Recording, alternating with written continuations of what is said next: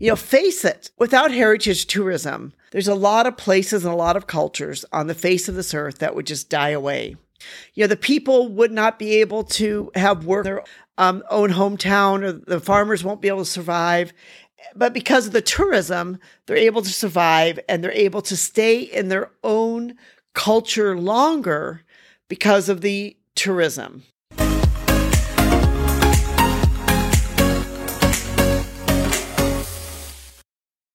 Hi, this is Anita from the Dusty Roads Podcast. At the Dusty Roads, in our blog, A Bus on a Dusty Road, we're all about living our life as a global citizen. And today I want to talk a little bit about what I see as the benefits and some of the disadvantages of what is known as heritage tourism. And I realize that, heritage tourism can be quite a broad term. It can mean actually going to visit another culture, or it can actually mean going to visit a historical site. So I want to talk about, heritage tourism overall and what I see as some of the benefits and some of the disadvantages. Heritage tourism is part of this whole, new way to travel, where you sort of travel with a bit of a purpose. You travel to be able to learn something new. And this was never really new for me, because I had a father who always believed that when we were young and we travel, like, we didn't just go on holiday to go on holiday. We went on, we would go to visit somebody, or we'd go to do something. There was some kind of purpose or reason for our travel. It wasn't just like, okay, we're going to load everybody in the car and let's go lie on the beach for a week. That never happened in my family, at least. And there's a lot of people who travel like that. And I think it's great. And I've done that myself too. But, heritage tourism is really not that kind of tourism so much as you're going to experience something, you're going to learn something, you're going to do something. So as I see, there's many benefits and there's also disadvantages of it. If done correctly, heritage tourism can be a fantastic way to be able to discover and to be able to learn about another culture, another place, to be able to discover history. It's a great way when you have children to be able to teach your children, especially about history or another culture, another way of life. When I was young, one of the places we went to frequently was Washington, D.C. We went there because my father grew up in Washington, D.C., and my grandfather at the time was, before he passed away, was living there. So a couple times a year, we would all load in the car and we'd drive from Wisconsin in our old station wagon to go to Washington, D.C. to see my grandfather, my uncle and aunt who were living there also at the time. And I remember, cherishing that time. I mean, I spent a lot of time going up and down the Washington Monument, going to Smithsonian museums, going to see the Lincoln Memorial, all the different memorials, going to Mount Vernon. We spent a lot of time going to all those places. And we didn't just go once, we went there several times. And so, as a child, it kind of gave me a feel for some of the history of the United States, gave me a feel for, some of the revolutionary history, gave me a feel for the Smithsonian to be able to walk through it and see all the great exhibitions.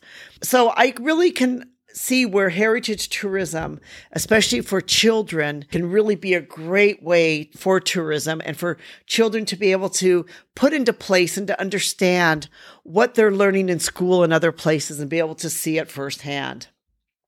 So one of my first points about the benefits of heritage tourism is it can help others discover a culture. One of my favorite places, Hawaii, is the Polynesian Cultural Center, which is in Laie, Hawaii. And the Polynesian Cultural Center is part of the Brigham Young University Hawaii campus. And part of the Cultural Center there is about bringing the cultures of Polynesia all together in this one place. At the Polynesian Cultural Center, you can discover the food, the dance, the culture, and the ways of the people who lived in Polynesia. And one of the great things about the Polynesian Cultural Center is most of the dancers and other people are actual students who are attending school at Brigham Young University, Hawaii. And they will come there for, 3-4 years or whatever. And they will dance, they will perform, and they will go to school and get an education. But more than that, I love to be able to go into like the Samoan village, the Tahitian village, the Fijian village. You go into all these little different villages, and through these different villages, you can discover all the different ways of life, what life would be like in the island there. I personally myself have not been to Fiji, Samoa, or Tonga.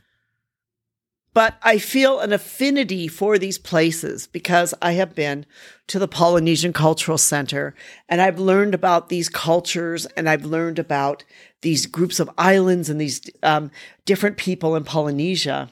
If you get a chance to go to the Polynesian Cultural Center, I highly recommend it. And make sure you go see the night show. You'll see some fabulous fire dances and other things like that, which are always extremely popular and are quite amazing to see. But the Polynesian Cultural Center is an example of a place that I believe shows the benefit of cultural tourism because they bring together the best of these cultures and you're able to experience these cultures without going there. Heritage tourism can also have a huge economic boost to an area. Face it, without heritage tourism, there's a lot of places and a lot of cultures on the face of this earth that would just die away. The people would not be able to have work in their own hometown, or the farmers won't be able to survive. But because of the tourism, they're able to survive and they're able to stay in their own culture longer because of the tourism. One of the examples I see of this and where this is a positive thing, and also there's some negatives to it too, but I won't talk about the negatives about it so much as I will about the positives, would be in Sapa. Sapa, Vietnam, is where many people go to be able to see the Hmong and others. But one of the negatives about it, which I will point out, is, Sapa, has now like a lot of overdevelopment going on where these cultures start becoming destroyed because people are building high-rise buildings. It's losing its kind of bit of its quaintness for some of the cultures. But what Sapa does do is a lot of these Hmong guides are able to go into their home villages and people maybe might stay in a Hmong house. And it really helps the farmers to be able to supplement their income and to be able to supplement their way of life. It also helps to ensure that many of the children are able to stay in school and to have choices that their parents did not have because they have that extra income there. When the COVID pandemic hit and Vietnam closed its doors to tourism, Sapa, of course, was one of the areas that was very hard hit.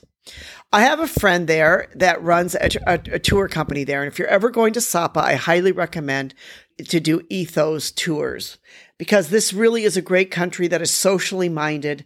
And they really, really make sure you have the best experience you have and can see really what it's like in Sapa and other places. It's run by two friends of mine, Hua and Phil. And they both have wonderful guides. So if you want to know more about it, I have a link to them on my blog, abusonadastyroad.com.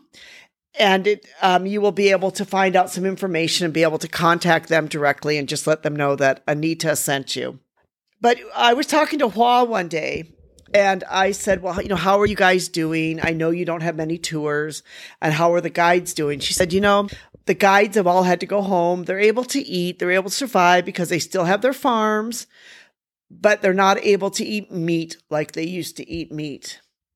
And, this for me was kind of like shows a bit of the economic benefits of something like, the tourism that, areas become better economically off because of the fact that these, a lot of these are women, have this, extra job or sort of like this side gig, you might call it, where they're able to take tourists around. Their family is able to eat better. They're able to have meat on their table. The kids are able to go to school. And yes, without it, they can still survive. But with it, they're able to have a better life. So I think that, this shows that the tourism industry, again, when done right and not done wrong, can be able to help to give those people that are in the culture to have a better life. Another thing that it does is it helps preserve the cultures and history. And, two places that I think about it where it does it really well is one is the Angkor Wat in Cambodia, which is in Siem Reap. And I have been there many times. And, you need to pay to get into the Angkor Wat. And because of that, the area is kept clean. They're able to, restore some of the buildings. And you have these wonderful structures of these, old, temples from the Khmer period.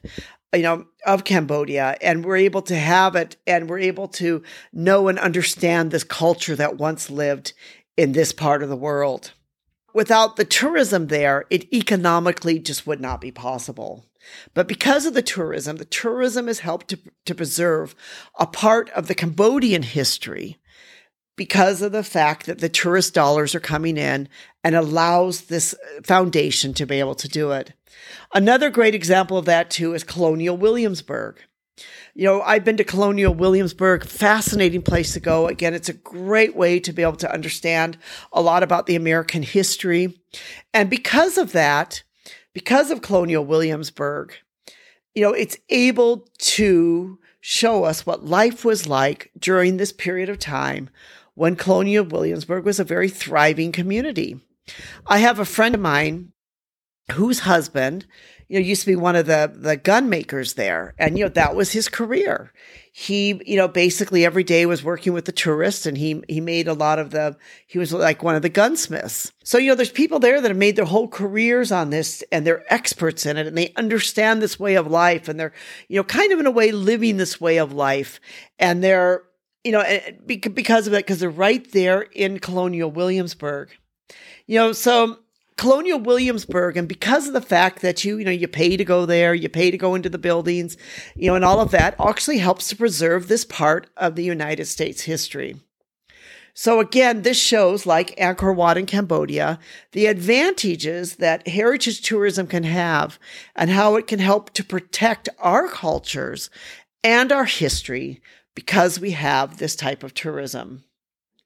But some of the disadvantages, where there's advantages, there's also disadvantages. Like if it is not done correctly, cultural heritage tourism can actually turn into a kind of a circus act.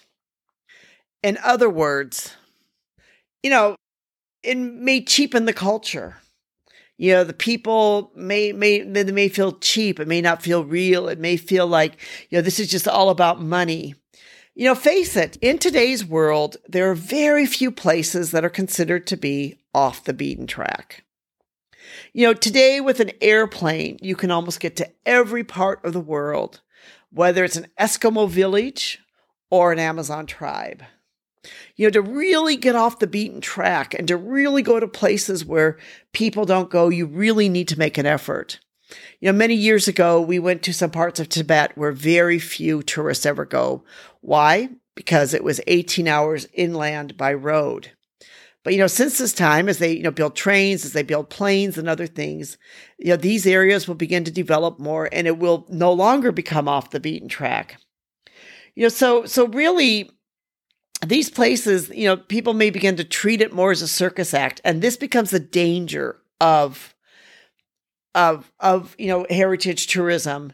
Is that the places that they begin to lure in the tourist dollars? Is that to lure in the tourist dollars, it becomes like the culture becomes cheap, or it doesn't become real anymore, and it starts becoming more like an act instead of actually what the culture is. It can also destroy the culture or the location. And, that's sort of my next point.